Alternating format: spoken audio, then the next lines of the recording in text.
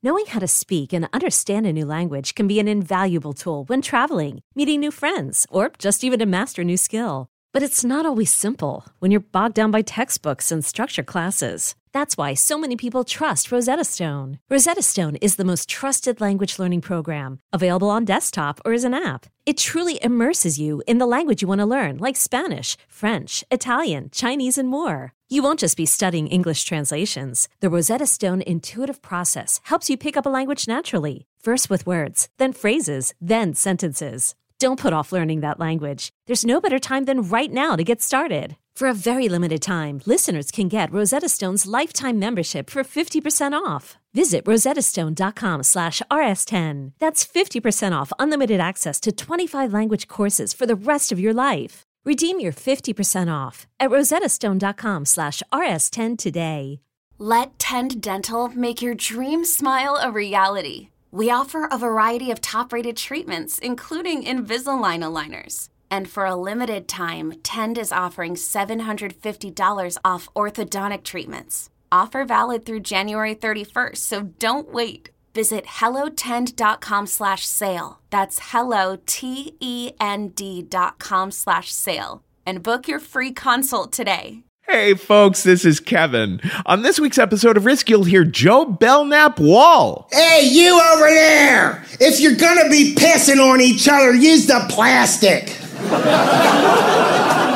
That and more. But before that, I just want to remind you that we have this fantastic deal with adamandeve.com. And Risk fans have been raving about it for years. Whenever you find yourself needing more condoms or lube or lingerie or anything like that, instead of having to go to the store, Adam and Eve has you covered. They have thousands and thousands of products. Is some very high-end merchandise and some very affordable stuff. Some stuff doesn't have to be so high-end. It all comes in a plain package. They have that 90-day risk-free return policy. And right now, if you go to adamandeve.com, you'll get 50% off just about any item. When you do, you'll get a free sex swing and free shipping. You just enter the code RISK at the checkout. That's RISK at adamandeve.com for 50% off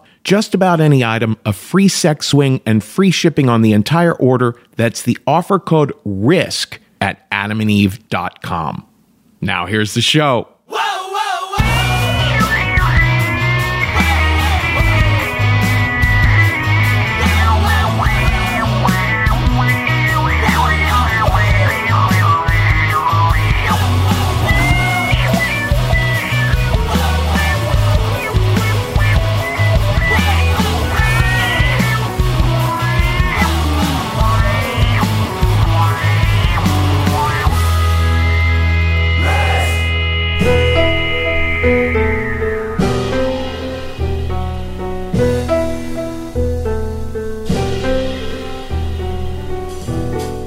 Hello, kids. This is Risk, the show where people tell true stories they never thought they'd dare to share. I'm Kevin Allison, and this is, of course, John Coltrane behind me now. We're calling this week's episode Live from Baltimore. This is a recent trip we made to Baltimore. 3 stories, a real emotional roller coaster of an evening that night in Baltimore. Something funny, something frustrating.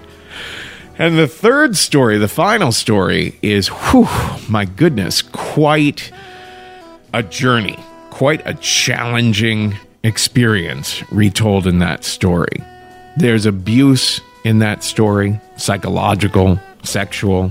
So it is typical of what we do on this show, is to encourage people to share as freely as they possibly can manage to share. I was reading over the weekend this excerpt from a theologian. His name's Paul Tillich, and he said, "The first duty of love is to listen." And man, I loved that. What the world needs right now is love. The worst that could happen for us is for people to be hating and fearing others more and hearing others less. We all need to be heard. And so we all need to be hearing. And when you just quiet down and listen to someone, even someone with wildly different experiences from your own, whether those experiences are hilarious or really depressing or beautiful or terrifying or bewildering, when you really listen, something shifts in you, doesn't it? You can empathize with almost anyone if you listen to them speak from the heart about what they've lived through. And that works best when the speaker is not holding back, not sugarcoating, not trying to adjust their story to fit into the same mood or tone as the story you heard prior, not second-guessing how the listeners might prefer that they speak.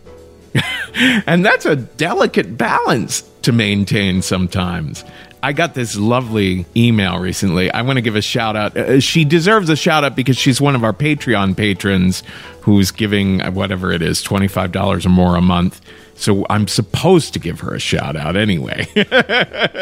But she wrote this beautiful email. Her name is Suzanne Gallant, and she wrote, I've been listening to your show for about 6 months. Nothing has ever made me feel more connected to other people. The show lights up my heart and gives me permission to be myself.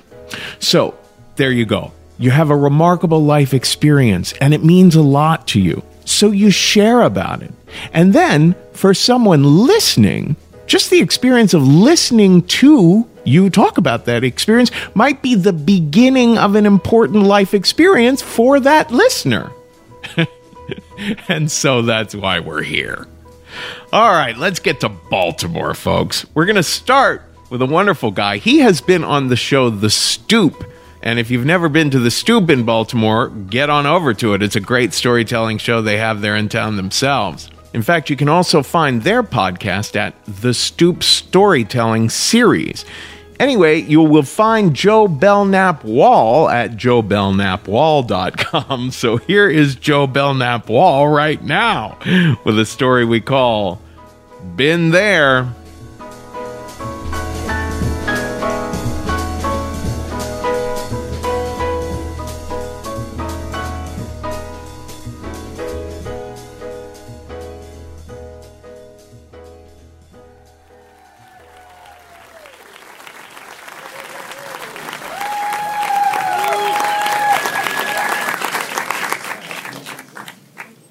The guidance counselor looked at me, and he had that kind of look he always had when he looked at me and said, Mr. Wall, where do you see yourself in 20 years? What's your career aspiration? And I said, I want to be a glamorous criminal.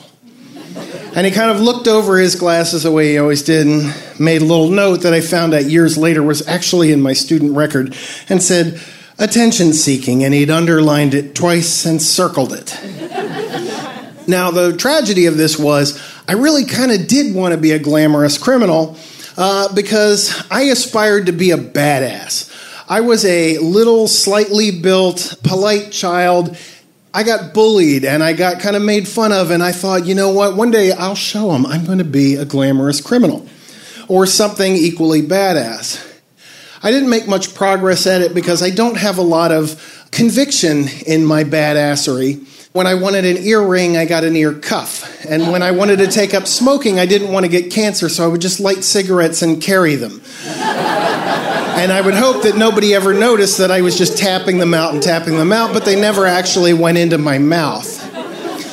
And as school went on, I was increasingly unsuccessful at being kind of the odd, cool kid. I just was the odd, surreal kid.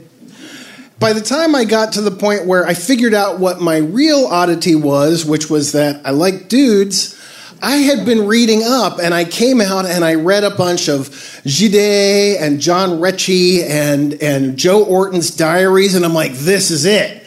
This is my ticket to being a badass. I'm going to be a big, crazy, gay badass, just like in everything I ever read.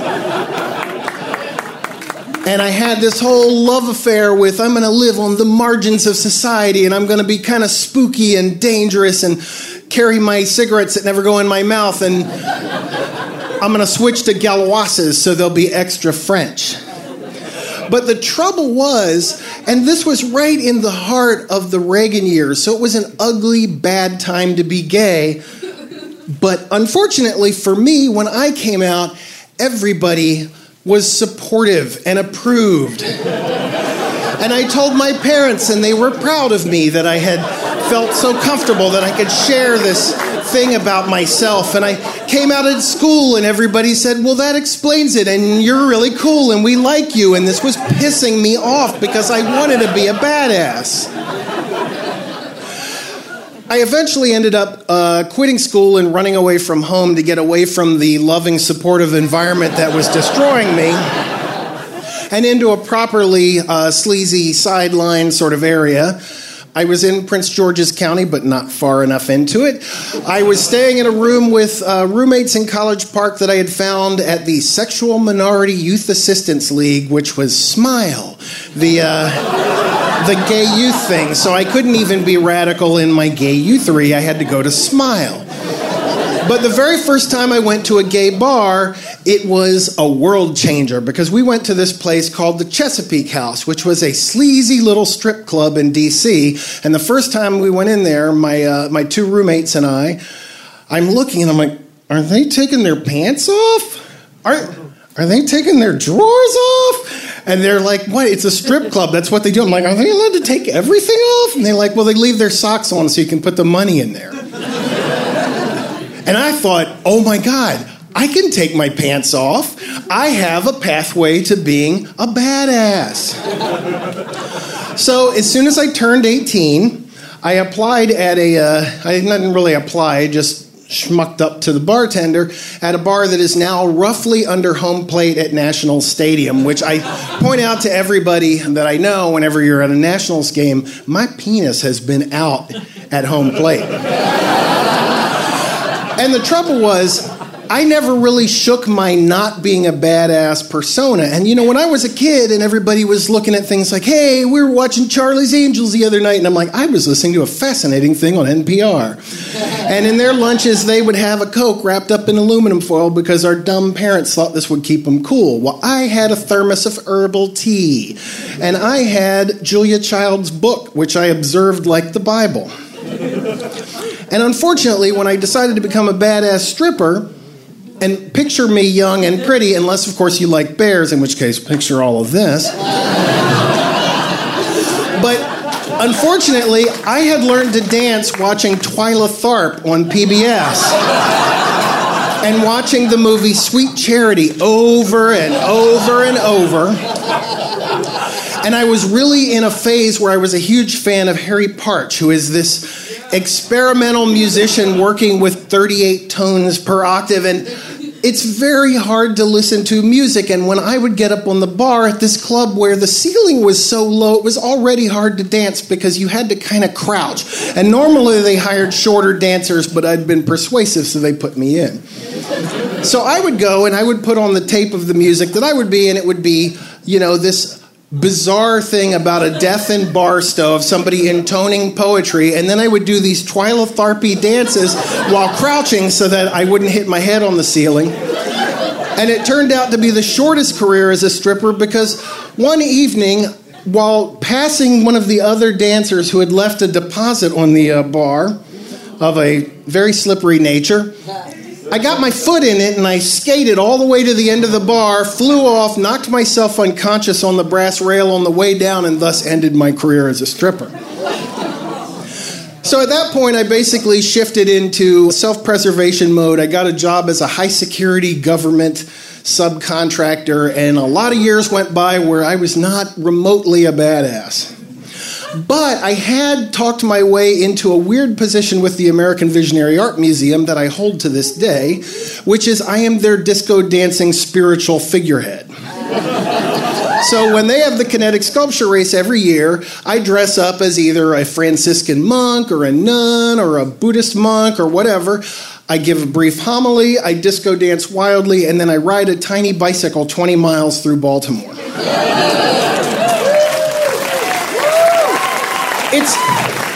It's not exactly badass, but it is kind of at least distinct.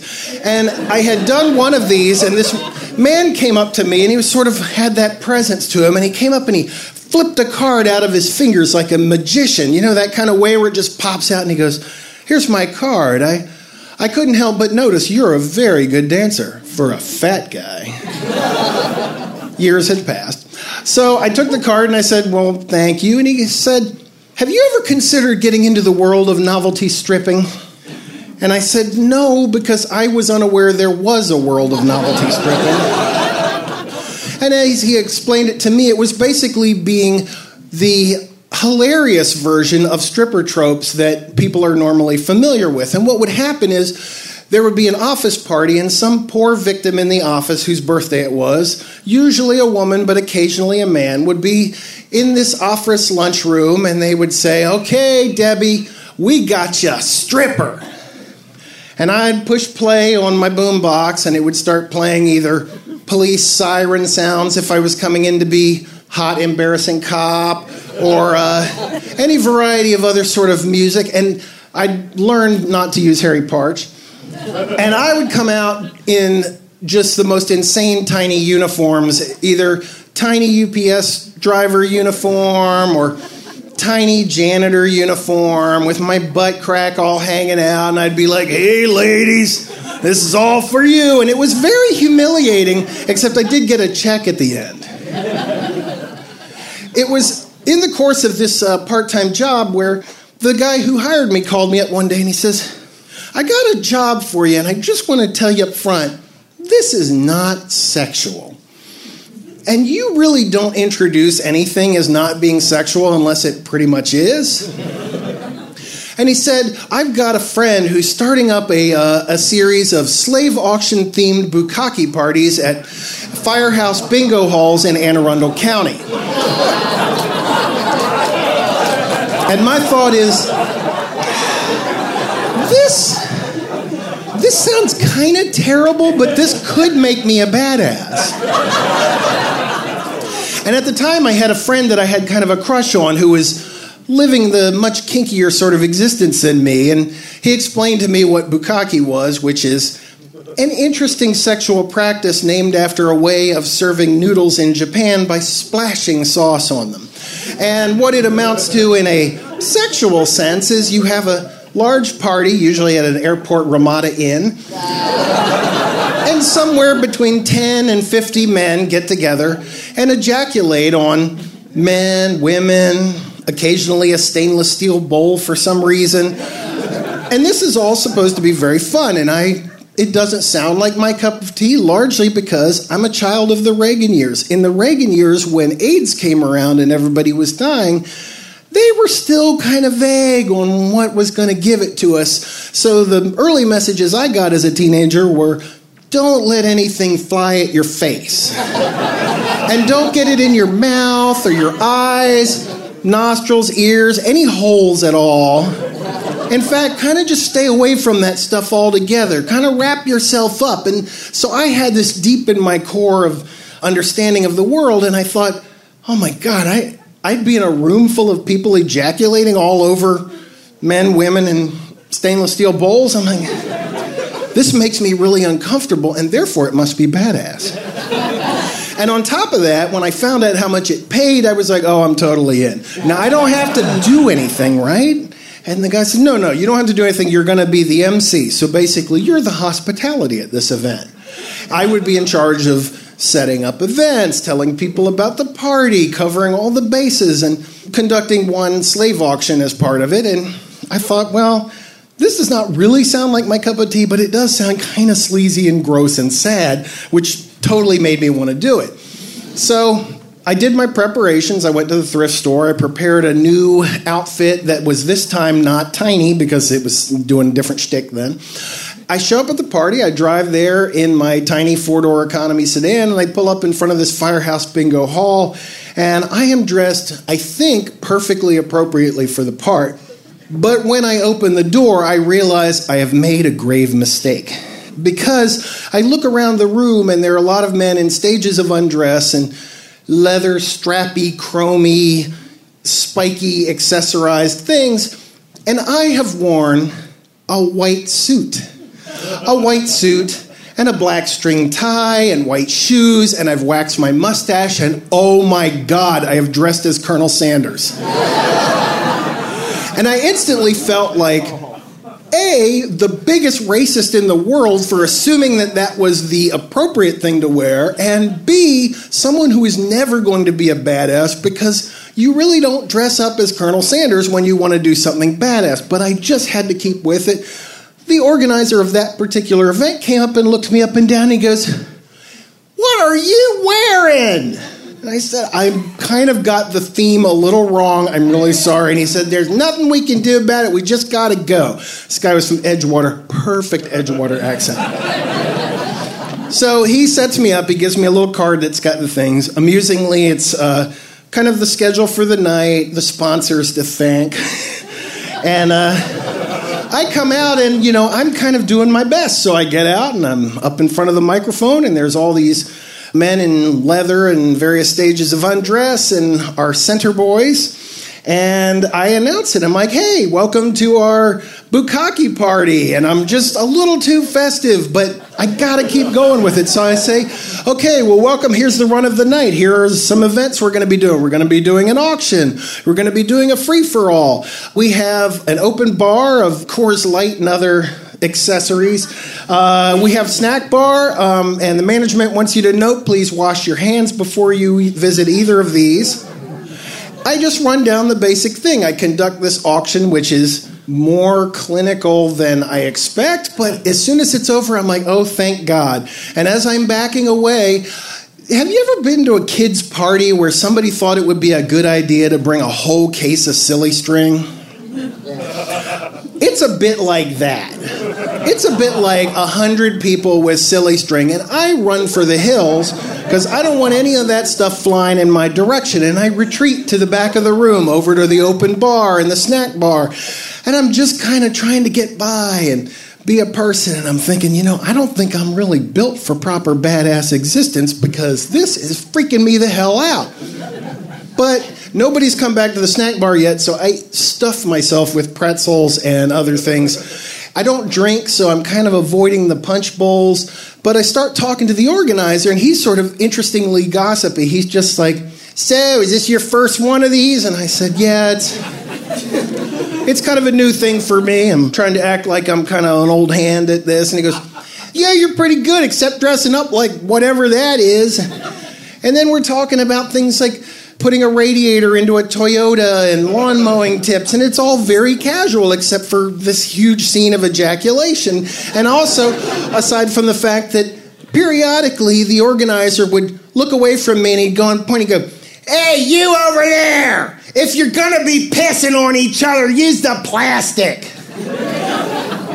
Just before he turns back to me and says, "The last time I left this place smelling a pee, my mom was so mad." I don't remember much of the rest of the evening because some part of my brain permanently fried at that point. But I just sat there thinking calm, relaxing thoughts about a more glamorous life of crime. And as the evening wound down and everybody's leaving, I was so stressed out. Even though I don't drink, I said, I'm going to hit the punch bowl. So I went over and got myself a little solo cup of punch, and I'm kind of relaxing, and it's cool, and everybody's leaving, and I'm talking to the organizer, and he says, "Yeah, we did a good take tonight," and he's counting out bills, and he gives me a bunch of them, which makes me real happy. And I'm just finishing off my drink, and he goes, "What punch bowl did you get that from?" I said, the red one? "Oh my God, there's not." No. He goes, "No, it's not that. But you got out of the red one?" And I said, "Yeah, there's something wrong with it." He goes, "No." "Nothing to worry you. Anyway, hope to see you at the next one."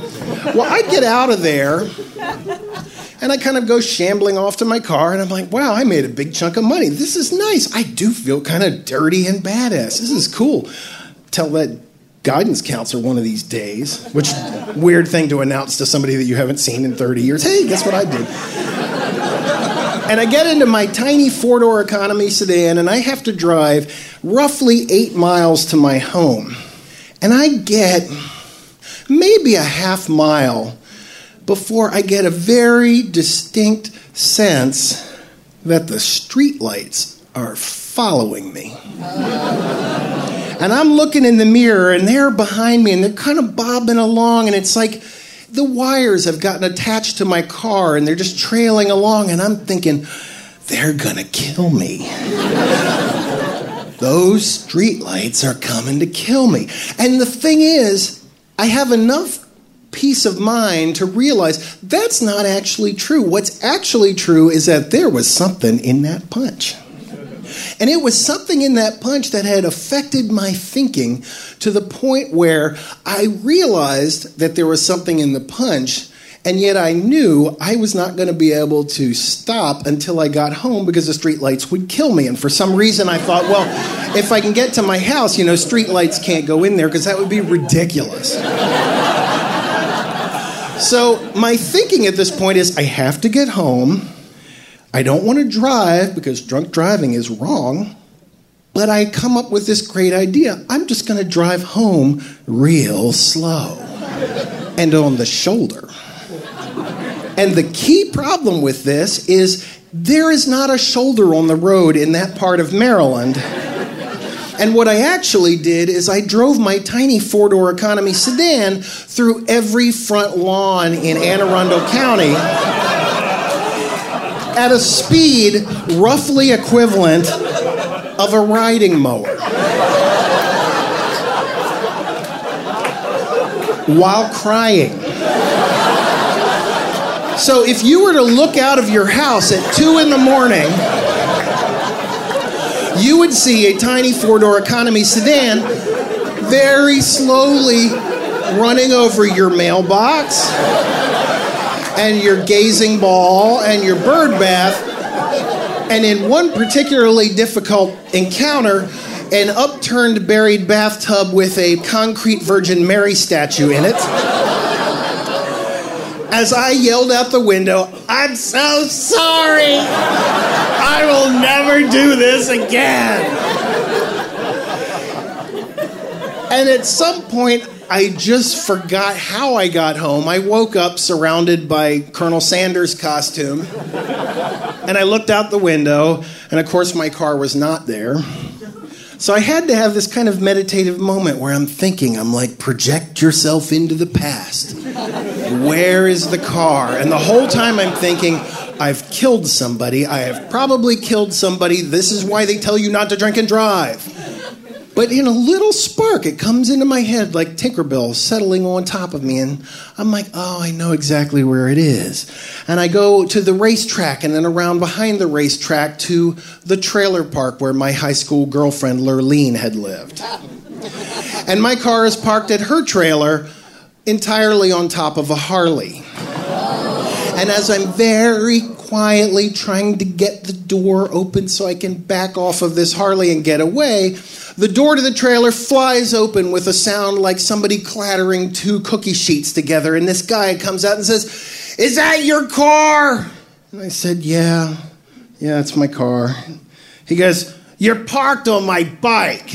And I said, "I'm really sorry. I'm here. Let me give you my insurance info." And he's, "Nah, it's just gonna give it character. Help me put it back up." So I get up there, we lift up this beat-up old Harley, and he's like, "What were you doing anyway? It's like 3 a.m, you're out there yelling and hollering and throwing stuff, and then you just ran away screaming." And I said, "Well, back in the 80s, my girlfriend Lurleen lived in this trailer. Well, I was the MC for a slave auction-themed bukkake party at this firehouse bingo hall. I'm pretty sure I did horse tranquilizers." And he looks at me and goes, "Been there." He goes, "But you made it back. That's badass." And I thought,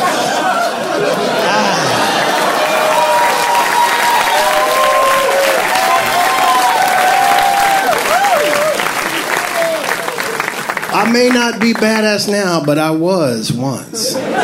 Thank you.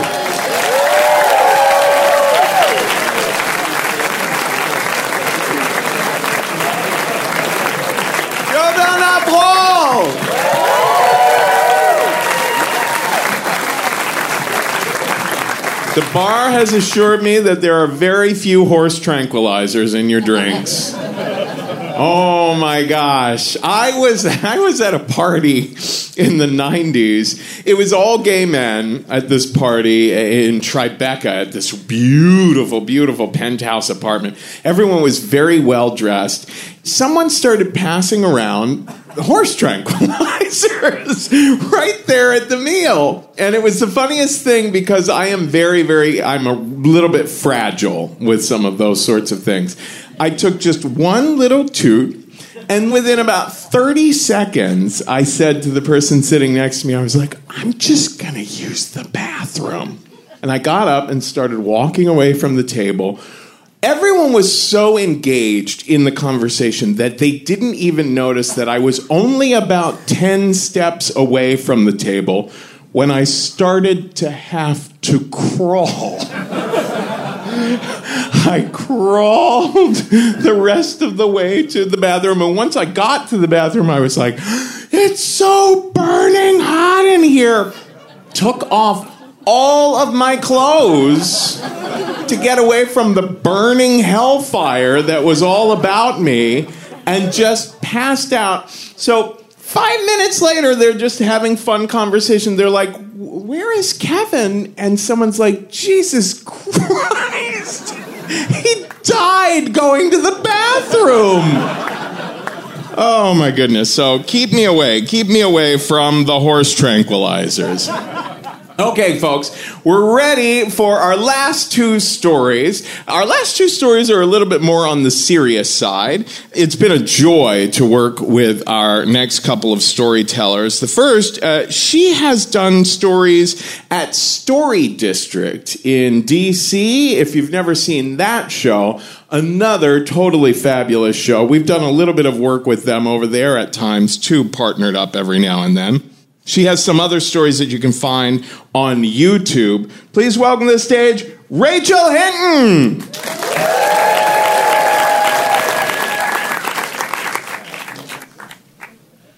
Of all the things that I have ever wanted in my life, the thing that I have always wanted the most is just to be good.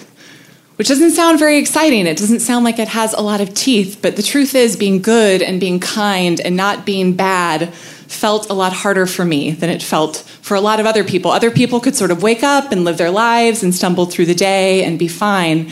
But I always had this sense that if I just wasn't vigilant and just let myself be myself, that just chaos and pain and suffering would ensue.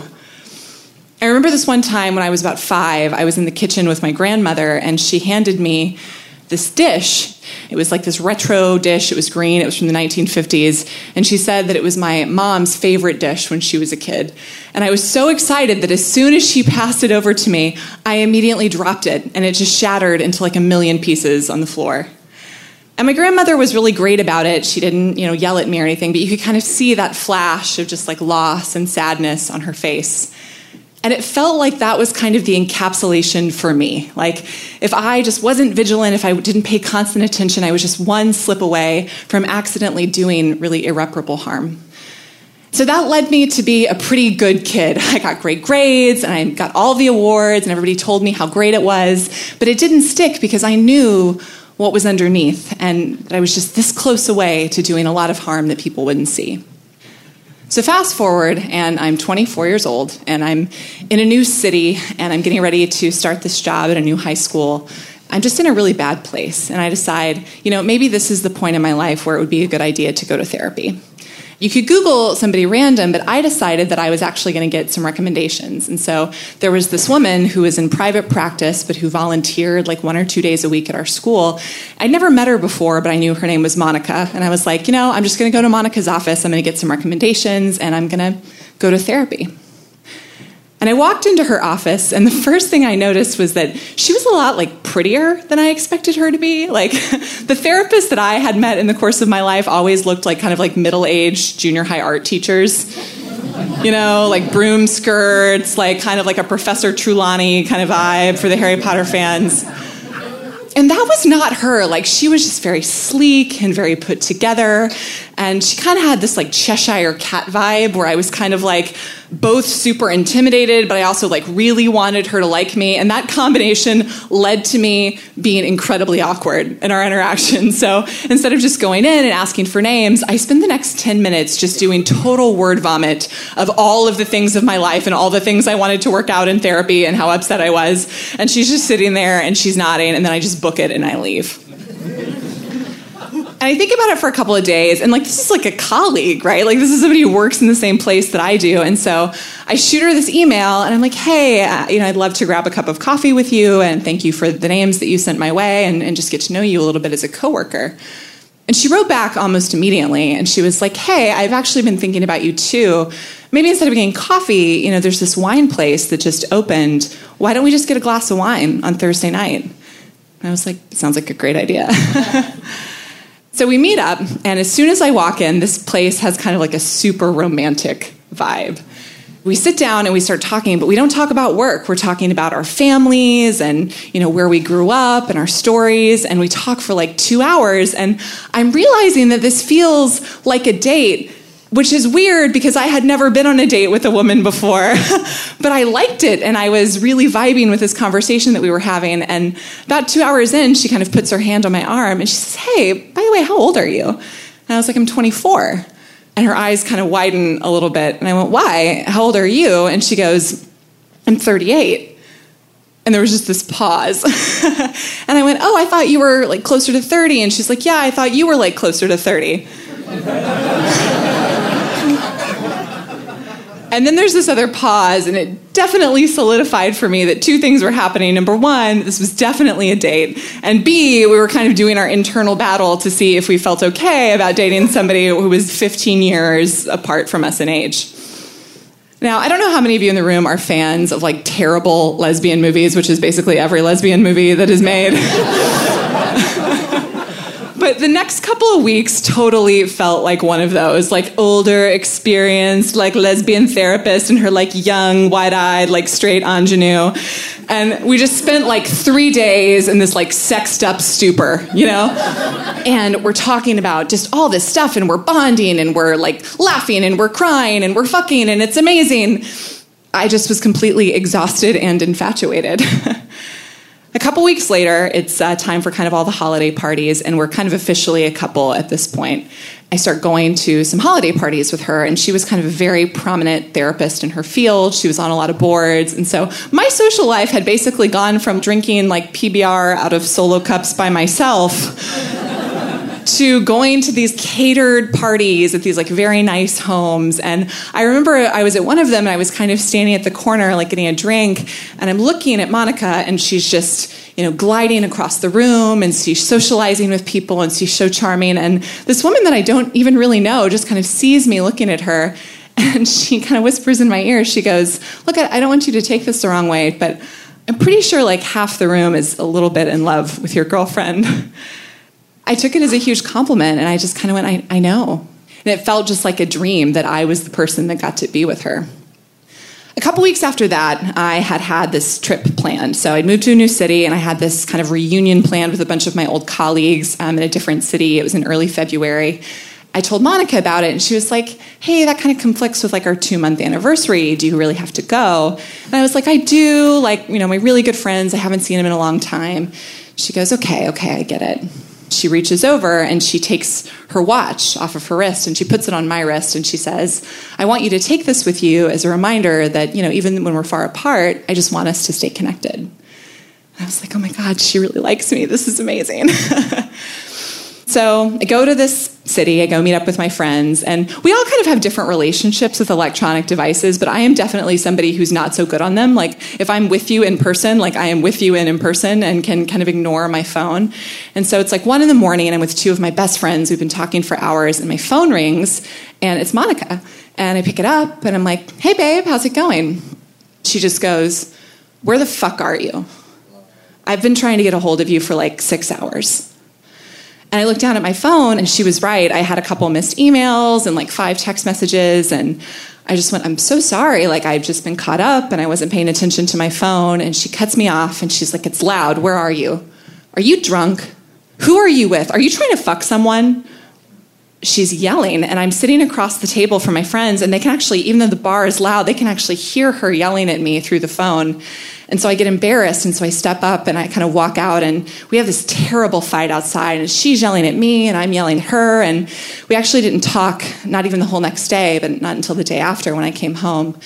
And at that point, we were a little bit more level-headed. Things had kind of calmed down a little bit, and she goes, hey, I've really been thinking about our interaction, and I feel like I see this kind of thing in couples therapy a lot, and I really feel like the root cause here was that there was an expectation that you would really be in strong touch and in strong communication, and you weren't. And so as a result, I think I felt really insecure and I overreacted, and it was our anniversary. And that made a lot of sense to me. She's right. I'd kind of set this expectation that I would be in touch, and I wasn't. And I totally apologized, and I was like, I get it. We'll set more clear expectations. I'll be more in touch in the future. And a couple weeks later, some of my kind of new friends from work had suggested that I join them for this day trip that they were going on. I ran it by Monica, and she was like, I'm still feeling a little hurt about how not communicative you are on the last trip, but why don't we go out of town for the weekend instead? And I was like, that sounds like a great idea. And we did, and we had an amazing time, and things were really great. The thing about Monica is she was really good at helping me understand what adult relationships were supposed to look like, because I'd never really been in one. Sometimes it was a little confusing because some of the messages I got didn't make a lot of sense to me. For example, this one time we were in a fight and I had a big work meeting the next day and I was trying to go to bed. I kind of cut the fight off early, and so she stood over me and she banged pots and pans because she said that it was actually really toxic to go to bed if you were angry with one another. Or this one time, this guy who was a long-term friend of mine, we'd known each other for years, he sent me a text message with a winky face in it, and she was like, part of being a good partner is really prioritizing your partner's needs. And so you should really prioritize the fact that this makes me uncomfortable as opposed to this acquaintance who's not going to be in your life, and maybe you shouldn't talk to him anymore. And then the other thing is she said, I know we've been fighting a lot and things have been really hard, but it would actually just be a lot better if we moved in together, because this is really about your attachment issues, and you keep pushing and you keep pulling. And if you can just really get in with both feet, we're going to move beyond this and we're going to be in a really, really good spot. And so I did all the things that she suggested because, after all, she was the expert. Not only was she more experienced, but this was literally what she did for a living. And so we moved in, but the fights didn't really get better. They got worse. And also, my memory got worse because when we would fight about stuff, I would feel like when we were in the argument, she would be the one that called me a bitch, and she would be the one that threw a throw pillow in my direction. But when we would debrief it later, she would tell me that she really forgave me for doing those things. It really confused me because I was so sure that she had called me a bitch, but she was so earnest and she was so calm that I get mad. I forget things, maybe I had kind of lost track. And so I got really obsessed about who said what and who did what. And so I actually asked her once if we could record our fights. On the voice memo app on the phone, if a fight was coming, be like, hey, can I just tape this for a second? Is that okay? Because in my mind, I was like, it feels like we spend just as much time figuring out what happened in a fight as we do in the fight. Let's just have the objective record. We'll be good to go. And she looked at me with just this look of disgust, and she was like, that is bizarre. What, are you going to play recordings of our fights? And I was like, no, it's just for us. And she was like, I have literally never heard of anybody doing that before, and that makes me feel really uncomfortable that would you even suggest it. And when she said it, I was like, you're right. I've also not heard of that. That's not a thing that my friends that are married talk about, so it's me. You're good. But the thing that I loved the most about Monica was I felt like she really saw me in totality in a way that nobody else did. So she really saw my good stuff. She always told me how smart I was and how kind I was and how hardworking I was and loyal I was, like my friends did. But she also saw the stuff that I felt like I always tricked my friends on. She also saw that I was selfish and irresponsible and angry and cruel. And she loved me anyway. And that's intimacy, right? Is having somebody see all the stuff about you and love you just the same. And she always pushed me to be better, and I really appreciated that about her. And one area that I had to work on in the irresponsibility front is that Monica had this dog named Peanut.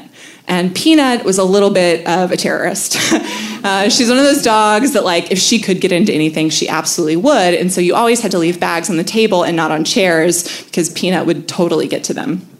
And this one day I came home from work and I kind of threw my backpack on the chair and I ran to meet Monica for dinner. And when we came home for dinner a few hours later, we saw just like tinfoil all over the ground. And Peanut had gotten into my bag and had eaten something. And Monica looks at me and she just goes, "What was in the tinfoil?" And I said, "It was a slice of cinnamon raisin bread. Like I bought it for lunch. I didn't eat it." And she goes, "Raisins can be toxic to dogs." And the color just drains from her face, and things just moved really quickly from that point. We put some solution in Peanut. We're trying to make her throw up, and I'm on the phone with the vet. We throw her in the car, and I'm feeling just devastated and scared and awful, but I'm trying to keep it together because this is not my time. Like, this is not a time for my emotions, and so it's all business. We get to the vet, and Peanuts seems to be doing fine. And the vet sort of says, "Yeah, raisins can be not so good for certain breeds of dogs, but your dog seems fine. So I think you're good to go. Just, be careful next time." And we get in the car, and now that we know that things are good and the dog is fine, I just burst into tears, and I just start apologizing and saying, "I'm so sorry. I can't even imagine that I left that out." And she won't even look at me. She's just completely stone-faced, and she's driving down the street. And we get to the house, and I think maybe she just wants to wait till we're back in the apartment, and I keep trying, and she just won't look at me. And just this panic and this pain is rising within me because I almost killed my girlfriend's dog, and she won't forgive me, and she won't look at me. And so I just start crawling on all fours, and I'm just covered in snot and tears, and I'm just begging for her to say that she forgives me and that it was an accident and it was okay. And she doesn't, and she just goes to bed, and it was more terrifying than any fight that we had ever had. And we wake up the next day, and I get ready to take Peanut on her morning walk. And Monica says, "Hey, we should probably talk for a second." And she says, "I know that you take your phone on walks a lot, and you sometimes make calls when you walk Peanut. And I think that last night really proved that you're really not so great at multitasking, and you already almost made her sick really this one time. And so I think from now on, when you walk her, you should just leave your phone here with me so that you can fully focus on walking her and make sure that she doesn't get in any trouble or she doesn't hurt herself because, I just don't know if I can trust you with her anymore." And I remember thinking that that was a crazy request. I remember thinking, that's kind of nuts. I'm a grown-ass woman. I can walk a dog and have a phone, and yet at the same time, I was aware that she was kind of right. I had been irresponsible and I wasn't paying attention, and lucky she has this one breed, but I could have killed her dog, and so it was fair. And I said, "Okay." And that was kind of the last string I had attaching me. It was kind of the last consistent contact I had with a lot of my friends were those calls that we had on these walks. I wish I could say that things kind of got better from there, but they just got harder, and the fighting started happening more frequently, and we started fighting about money. Because you see, even though I was racking up more and more credit card debt, trying to buy restaurant trips and trips out of town and tickets, Monica said that I hadn't really contributed to the things that were in our home because all of our furnishings were things that she had already had. And she kind of pointed to the bath mat in our bathroom, and she said, "This has been tattered and old for months now, and you haven't even thought to replace anything. You just expect me to replace everything in this house. You don't even love me enough to buy me a bath mat." And I was like, "That seems fair. I can get you a bath mat." I told her that I would get her one, and she said, "And be sure it's a nice one, go to Walmart, go to Bed Bath & Beyond, get something decent." And I was like, "Got it. I will go to Bed Bath & Beyond tomorrow. I will get you a bath mat." It sounds crazy, but I really appreciated the sort of directive feedback because I was like, I'm not perfect yet, but if I'm a little kinder, if I'm a little more considerate, if I'm a little more patient, I'll get there. I'll eventually be good enough that I just won't be bad anymore. And getting a bath mat is so easy. I can do that, and it'll just get me closer to being this good person who's not dangerous and who's not bad anymore. And the next day at work was kind of crazy, and I came home and I shut the door, and I realized that I'd forgotten to get the bath mat. And this just wave of anxiety raced over me because she was often home about an hour after I was from work, and I just realized that I still had time. So I rushed out of the house and I run to the car and I just start zigging and zagging through the streets to get to Bed Bath & Beyond. I park and I run into the store and I'm running into the aisle and I find a really nice, good, high-quality bath mat, and I get to the line because there's always a long line at Bed Bath & Beyond. And I go up to someone at the front of the line and I just say, "Can I go in front of you? It's an emergency." And they look at this woman just holding a bath mat, and they're super confused because there's no such thing as a bath mat emergency. There's lots of emergencies, but like a bath mat emergency is not one of them. And they're like not letting me go, and I'm starting to get more and more panicked because she's on her way home, and if she comes home, then it's going to be a fight, and it's not just going to be a fight about a bath mat, it's going to be a fight about who I am and how bad I am and how I can't be trusted. And so eventually somebody lets me get in front of them in line, and I throw my stuff in the car, and I'm driving home, and I'm zigging and zagging again, and I pull up, I go up to our apartment, and I unlock the door, and I open the door, and she hasn't gotten home yet. And I throw the bath mat in the bathroom, and my impulse was to rip off the tag, because that's what you do when you buy a bath mat. But I was like, she's going to check the tag, and so I don't need to rip it off just yet, because I want her to know that I did exactly what she asked me to. And about 90 seconds later, she comes home, and first thing she does is she walks into the bathroom, and she checks the tag. And we had a great night. I mean, we had dinner, and we talked about our days, and it was easy, and it was wonderful.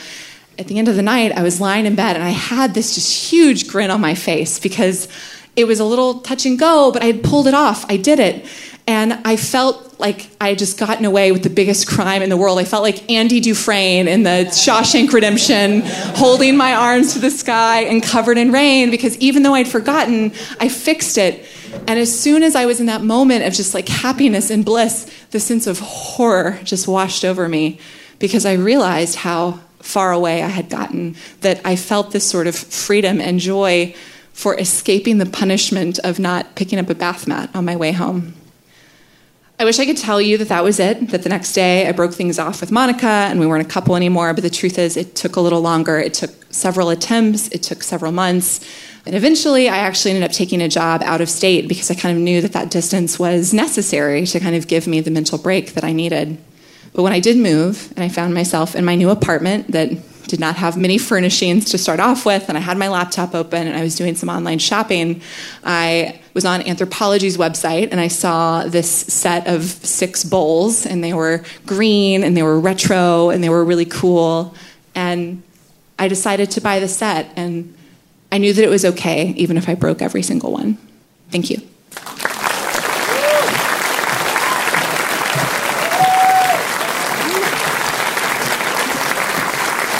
Rachel Hinton!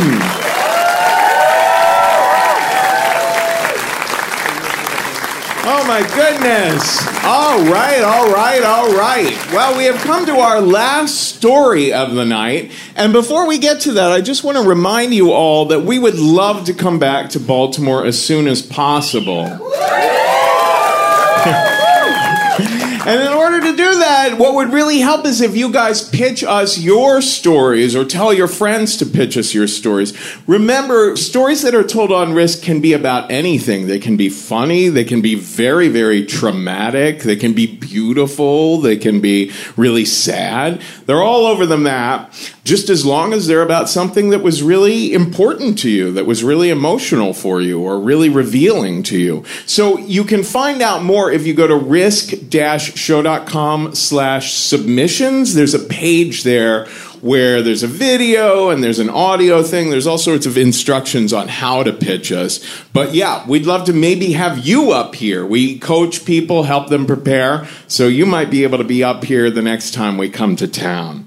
Our next storyteller, our final storyteller, this is our most serious, our most difficult story of the evening, a real situation that she survived here. She's a therapist. She's a social worker. She's also shared before at Story District in D.C., so it's a real joy to have her with us tonight. Please welcome to the stage, Shamila.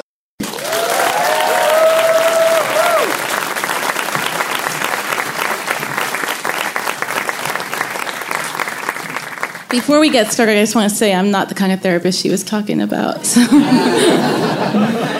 Okay, so please bear with me because this is not an easy story to tell, but I decided to do it today. So here I am, a pink girl in my own Barbie world, otherwise known as Bethesda, Maryland. I'm a 7th grader at the very exclusive and preppy Holton Arms School, and I like to rebel by wearing bright pink boxer shorts underneath my uniform skirt. I always, in a weird way, enjoy arguing with my brothers about whether we should watch The Empire Strikes Back or Ghostbusters on the VCR, which we take from HBO. I have a Siamese kitten named Coffee and about 4 friends. So you could say I'm not the most popular girl in the world, but I wasn't a nerd either. I was just somewhere in the middle. I loved books. And I was sheltered. I was very overprotected. I was not allowed to talk to boys. My parents would not drop me at the mall. And I still played with my dolls sometimes. So I was that kind of 7th grader. But the thing that kind of bothered me was that I was Pakistani American. And my mom had an accent.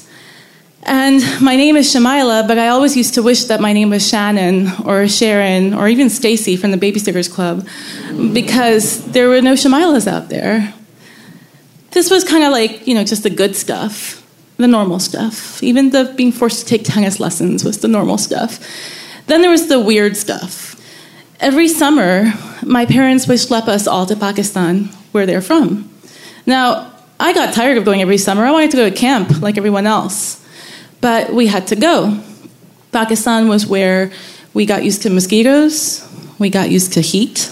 It's really hot there. Like, think about Arizona, Texas heat. We got used to the best Coca-Cola in the world in these bottles. If you've ever had Mexican Coke, it's like that. It's really good. Getting our stomachs upset because the water is not good. Having a grandmother that doesn't speak a word of English, so you can't really communicate with her. Having cousins who mock your American accent because you sound silly to them. Having your books made fun of. And then I had this very weird aunt, my mother's sister, Sheila.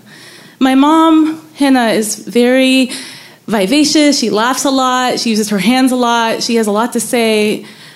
But my aunt Sheila is very monotone, very mean. Will always make me eat my vegetables. Not a nice person. My dad, Afzal, is very tall and very stoic. But my uncle, Ali, he's weird. He has this mustache, and he's always trying to hug me and kiss me and grab me and get me away from my mom. Even as a little child, I just remember thinking, creepy. When I'm 7, we're in Pakistan, and the power goes out in my grandfather's huge sprawling bungalow because there's a thunderstorm outside. And what do my brothers do and my cousins? They all run out of the room and leave me there.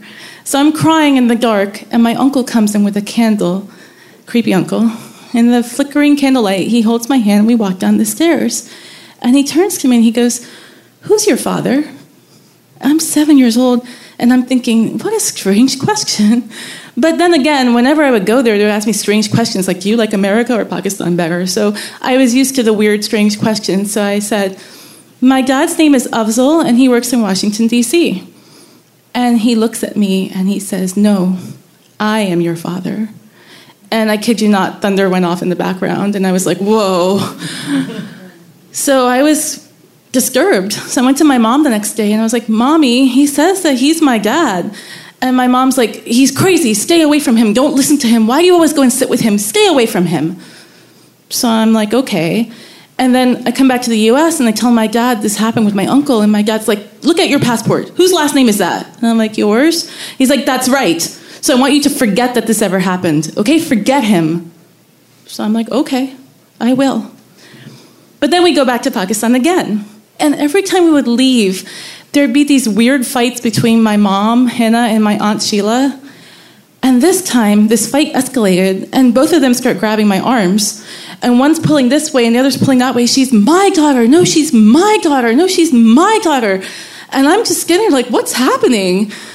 I remember telling the servant, because everybody has servants there, I was like, they don't have a daughter, they have 3 sons, so they want me. Isn't that strange? And the servant just said, And then we left Pakistan early that year. We came back, and my mom said, we're not going to go back again. And I was like, good. And then next year, I'm 11 years old, and I'm about to put on my jacket and go for a ride around the cul-de-sac in our neighborhood. And I overhear my parents talking and arguing in the kitchen, and I hear something about adoption. She was adopted, and her parents, and adoption. And I'm like, what are you talking about? Are you saying what I think you're saying? And they both kind of stopped and looked at me. And I remember my stomach just falling, and I got on my bike, and I rode around the neighborhood, and I was like, it's true. They adopted me. So a little bit of backstory. My mothers are both sisters. My mom, Hannah, came here in 1970 as a young bride, married my dad, Afzal, who was a student at the University of Pennsylvania. They were trying to have a baby, and they couldn't. my mom told her family that it was her fault. She was barren. But it was actually my dad's fault. She wanted to protect him, so she didn't tell. So her younger sister, Sheila, promised her, the first baby I ever have, I'm going to give her or him to you. Sheila gets married, has the first child, gets a boy. And the whole family's like, no, you can't give a boy away because, boys are really important in that part of the world, like inheritance and money and land. Like, well, that's your only son. You can't give him away. They tell her, come back next year, we'll have another child for you, like a Big Mac, we'll deliver one. So the next year, there's another child, and it's a girl, and that girl's me. My mom, Hannah, joyfully takes me and brings me back to the U.S. and tells everybody that I was born abroad. She doesn't even tell people, except very close family members, that I'm her sister's child. She pretends that I'm hers from the very beginning. I didn't even know. They were supposed to sit me down when I was 13 and tell me nicely, but, people started letting things leak out when I was 7, so that's how I found out. At this point, you would think that we're not going back to Pakistan again. Oh, no, we are. The next year, when I'm 12, Mom and I go by ourselves. We're up in the mountains in our family home, and we're just enjoying ourselves with the whole family. And now that I know that my aunt and uncle, Sheila and Ali, are actually my birth parents, they're so nice to me. I'm having these weird thoughts like, maybe I'm a princess, and they will never make my bed again, and they won't make me clean my room, and I could live with them, and they would be so cool. So naturally, when my new mom/aunt Sheila says to me, hey, we're going back to Peshawar, which is the city they're from. We're going tomorrow. We're going to be gone for about a week. We're going to go look at, the boys' school, and we'd love it if you would come with us. You can meet all of our friends. You can see where they go to school. You can see our house. What do you think, Shamila? Do you want to go? And I'm 12 years old. I'm like, sure. I just want to come back by the time Baba and my brothers come from the U.S. because they were going to join us. And she's like, okay, we'll bring you back next week. So I get in the car. Off we go. We visit all these different relatives. We're all over the country. Pakistan's about the size of Texas and maybe Delaware combined or something like that. So it's not a big country. We go up and down the country visiting all of my birth father's family members. And after a while, I'm like, when are we going back? But I don't ask. And then it's mid-July. Then it's the end of July. It's beginning of August. I'm like, when am I going back? And he looks at me and goes, you're not. And I'm like, what do you mean I'm not? He goes, you're not going back to America. You're staying here now. And I'm like, why? And he's like, because we are your parents, we are your family, and it's time for you to stay with us now. America is a bad place for a girl to grow up. They do drugs, they go to dances, they wear short skirts. You're not going to do any of that. You're going to stay here and be a proper girl. What does a 12-year-old do? And I didn't know what to do. And then he says, stop calling us uncle and auntie. From now on, we are Baba and Bibi. That's it. We're your parents. So I remember I cried so much, and one of the 3 brothers saw me crying and said, she's crying again. And he comes in my room and he's like, why are you crying? I already told you, they don't love you. You're like a dog to them, a pet, or like an old pair of slippers. You're not their child. You're our child. This is your rightful home. You've come back to us. And now you're going to be a true patriotic Pakistani daughter. We are so happy to have you. We're even going to give you a plot of land, and we're going to call it Shamila's World. Like, a 12-year-old really cares about a plot of land. So I start to bargain with them. I'm like, okay, I'll stay for 1 year. I'm a good girl. I'm cooperative. See, I can do a year, study abroad early. And they're like, okay. And then the next day he says, maybe 3 years. And I start crying, like, no, 3 years is too long. I want to go back. Everybody's going to grow up. I need to know what's happening in my school. And there's yearbooks to do and the clubs to join. And they're like, you're going to do whatever happens here. And then at some point, Bibi says, you're going to go to college here too. And I was like, no, I don't want to go to college here. I want to go back. And then I would cry and I would get the lecture again about they didn't love you. America's a bad place for a girl. Not a proper place. So at the end of August, Bibi comes to me one day and says, look, they left you here. They've gone back to the U.S., all 4 of them. You're stuck here now with us. And you're going to school next week. Part of the custody battle, part of the reason that they wanted me back is because my mom, Hannah, had eventually had 2 sons of her own. And that had infuriated her sister and brother-in-law. And they were like, okay, you lied to us. You can't have children. So since you had children, now we want our daughter back. And my mom would say this. I still remember her saying this. I didn't get it at the time. She'd say, she's not a ball. I can't bounce her back to you. But that's what ended up happening. When I hear that they've gone back and I'm starting school next week, I realize this is it. I am not going back. My world is catapulted away. They hand me a chadar, which is a covering, and they tell me you're going to sit on the bus and go to school, and you're going to cover your head. I'm like, okay. I love school. I love school because in school, I'm a celebrity because I've come from America. And they're like, do you know Tom Cruise? I'm like, yes. I could say anything. I made up so many stories from so many books I read, and they thought everything was true. And the bus, it smelled of like old crunchy Cheetos. And I loved that bus ride home because we would go by these fields and see like houses and buffaloes, and I just liked watching all of that from my bus window, and I'm like, this is cool. But when I got home, things would get bad. They became very fixated on my weight. I had to be 140 pounds because they kept talking about my marriage someday. They were going to get me married to a top family in the country, and I was going to be a very good girl and a very good-looking girl, and nobody wants to marry a fat girl. So they would lock the fridge. I was not allowed to snack. Every Friday I was weighed in front of everyone. And if my weight was above 140, I was in big trouble. They would have the boys spy on me to see that I would not take any snacks from the fridge if the fridge happened to be open. And those boys were quick to run and be like, she stole some food, she took it. And then there was a lot of, trouble. And then they told me, covering your head is not enough. Now you have to cover your face when you go out. And I was a good sport about it. I would cover my face, and only my eyes could show, which was fine. But in the summer, God, it's so hot. I would be sweating buckets, and so I would hold it like this so that I could breathe, and then put it back on, and then take it off, and then put it back on. But that was the least of my worries. I was like, you know what, I can live with this because, at least, no one's staring at me if I'm covered. Bibi was the rule enforcer. Pretty soon she told me music is bad, TV is bad, movies are bad. She told me books are bad. She took everything I had from America. The first summer I lived there, they let me go to the capital city, Islamabad, and buy a Paula Abdul and a Madonna cassette. They quickly confiscated those too. Music is the devil's work. You can't listen to that. I remember opening up a newspaper and a magazine on Sunday. It was called the Sunday Times, just to read something. And she'd be like, only bad girls read newspapers. Put that away. At a book fair, I got a copy of Little Women. I had a friend say, happy birthday, Shamila. I stole the money from her bag.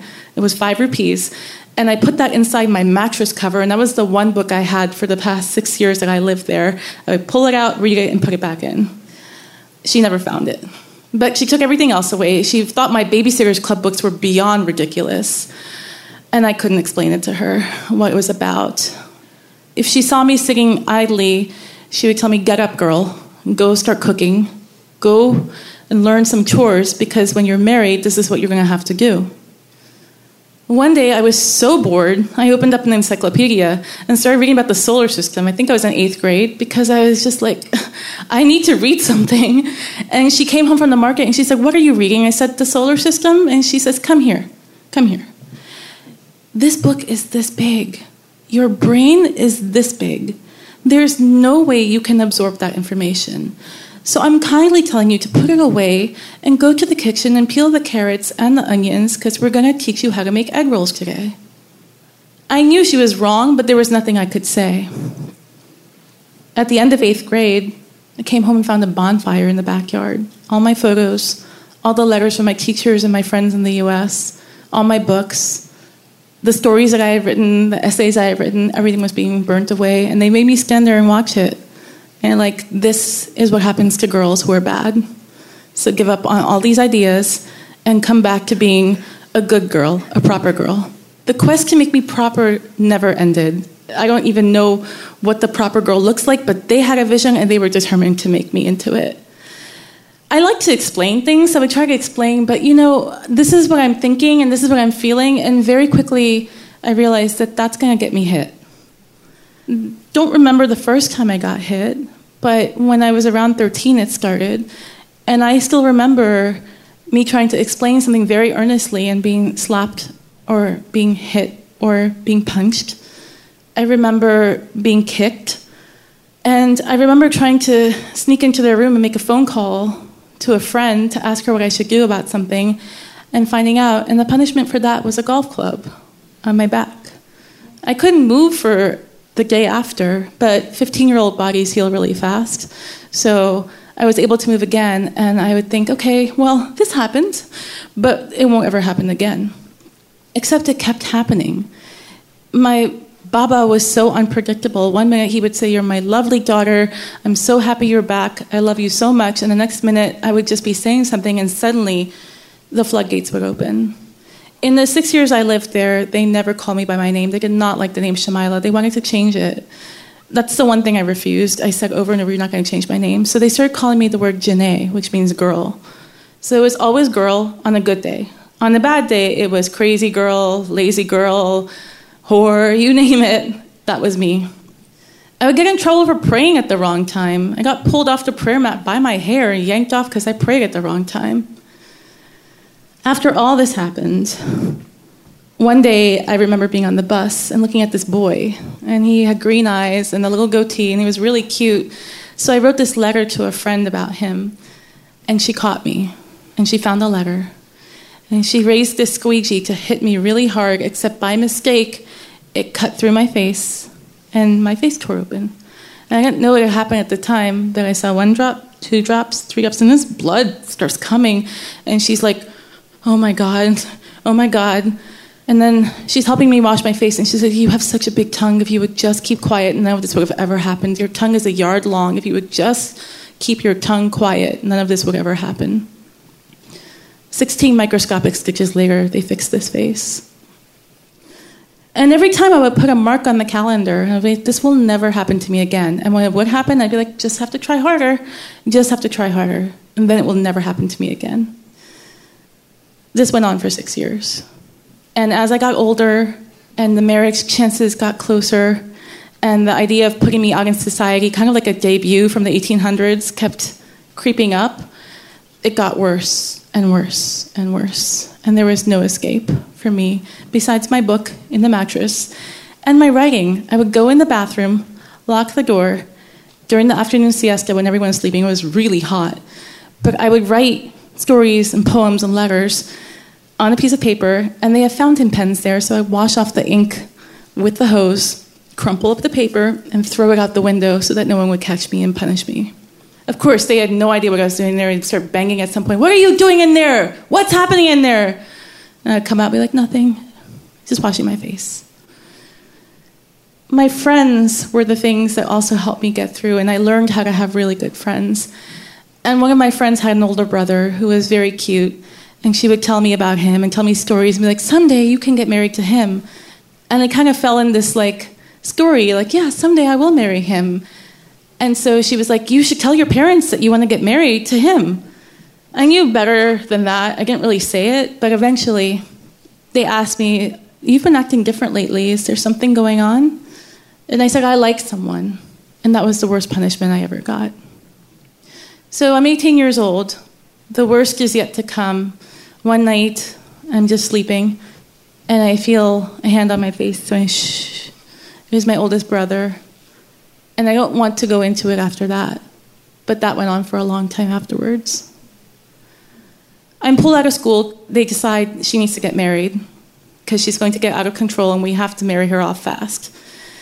So one morning in July, I'm making roti, which is bread, for breakfast, and I bring it to Baba, and he says, "It's lopsided. You crazy, lazy girl. It's lopsided. Good for nothing. You can't even make bread right. Go to your room and stay there. Think about what you've done." So I go to my room, and they kept the door open because they had to watch me at all times. I'm thinking, okay, I don't know what to do anymore. I give up. So I put out the prayer mat. It's not even time to pray. And I just start praying over and over. I'm like, "Oh God, please make my life useful. Please make my life useful. Please make my life useful." It's like a trance. I keep praying over and over. And the ceiling fan's going, and it's really hot. And I'm just praying over and over, "Please make my life useful. Please make my life useful. I can't live like this anymore." The very next day, my grandfather, Babaji, says, I was thinking about it. I'm going to go to Bethesda and visit my other daughter. And I heard the word Bethesda and something registered in my brain, but kind of like an imaginary faraway place I just read about once. I'm like, oh yeah, Bethesda. And suddenly out of nowhere, BB says, take this girl with you. And I'm like, wait, what? And she's like, take this girl with you. Now, the year before, they had talked about me going, but then changed their minds. So I was like, this is just, she's talking. But then they call my dad in the U.S., and for the first time in 6 years, they hand me the phone. They're like, talk to him, ask him to buy you a ticket.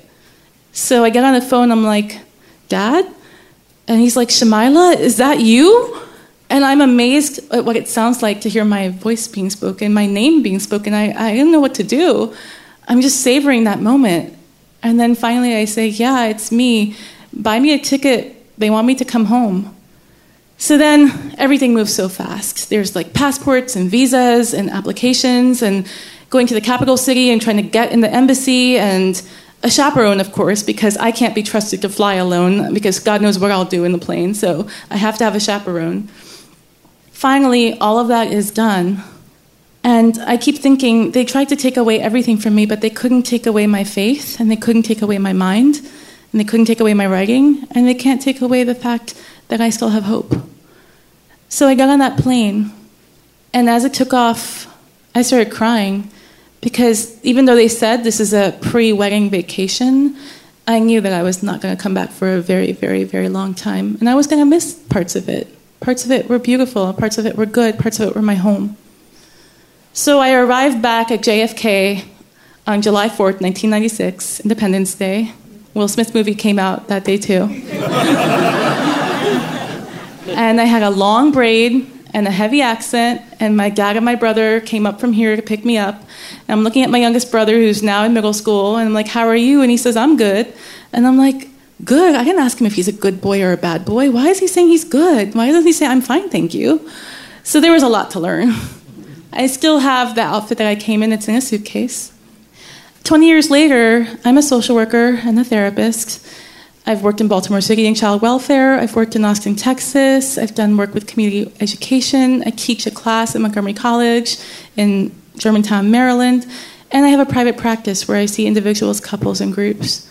And I try to help people understand about abuse and neglect. And I try to help people understand that bad things do happen to us, but there's maybe a reason, maybe not, but there's something to look forward to. There's hope. There's something good that can come, something to look up to. These days, my life is very, very useful. So it's taken me 20 years to get to this place, to stand here before you today, but here I am. Thank you.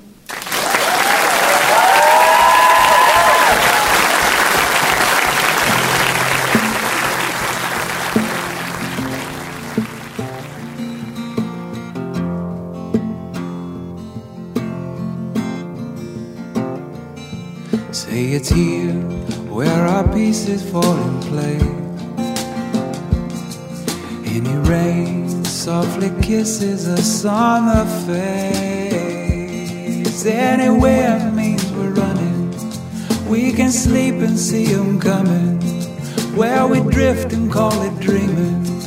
We can weep and call it singing.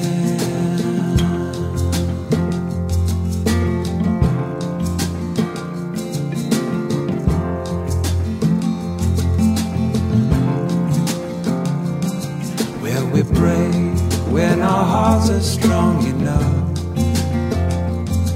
We can bow cause our music's warmer than blood. Where we see enough to follow. We can hear when we are hollow. Where we keep the light we're given. We can lose and call it living. Where the sun isn't only sinking fast. Every night knows how long it's supposed to last. Where the time of our lives is all we have. And we get a chance to say before we ease away. For all the love you left behind, you can have mine.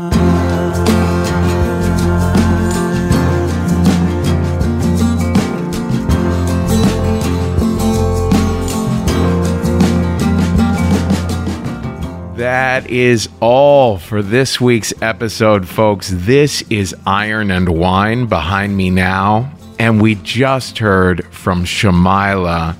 Oh my goodness, what a story and what an honor it is for us when storytellers like Shamila share with us the way that they do.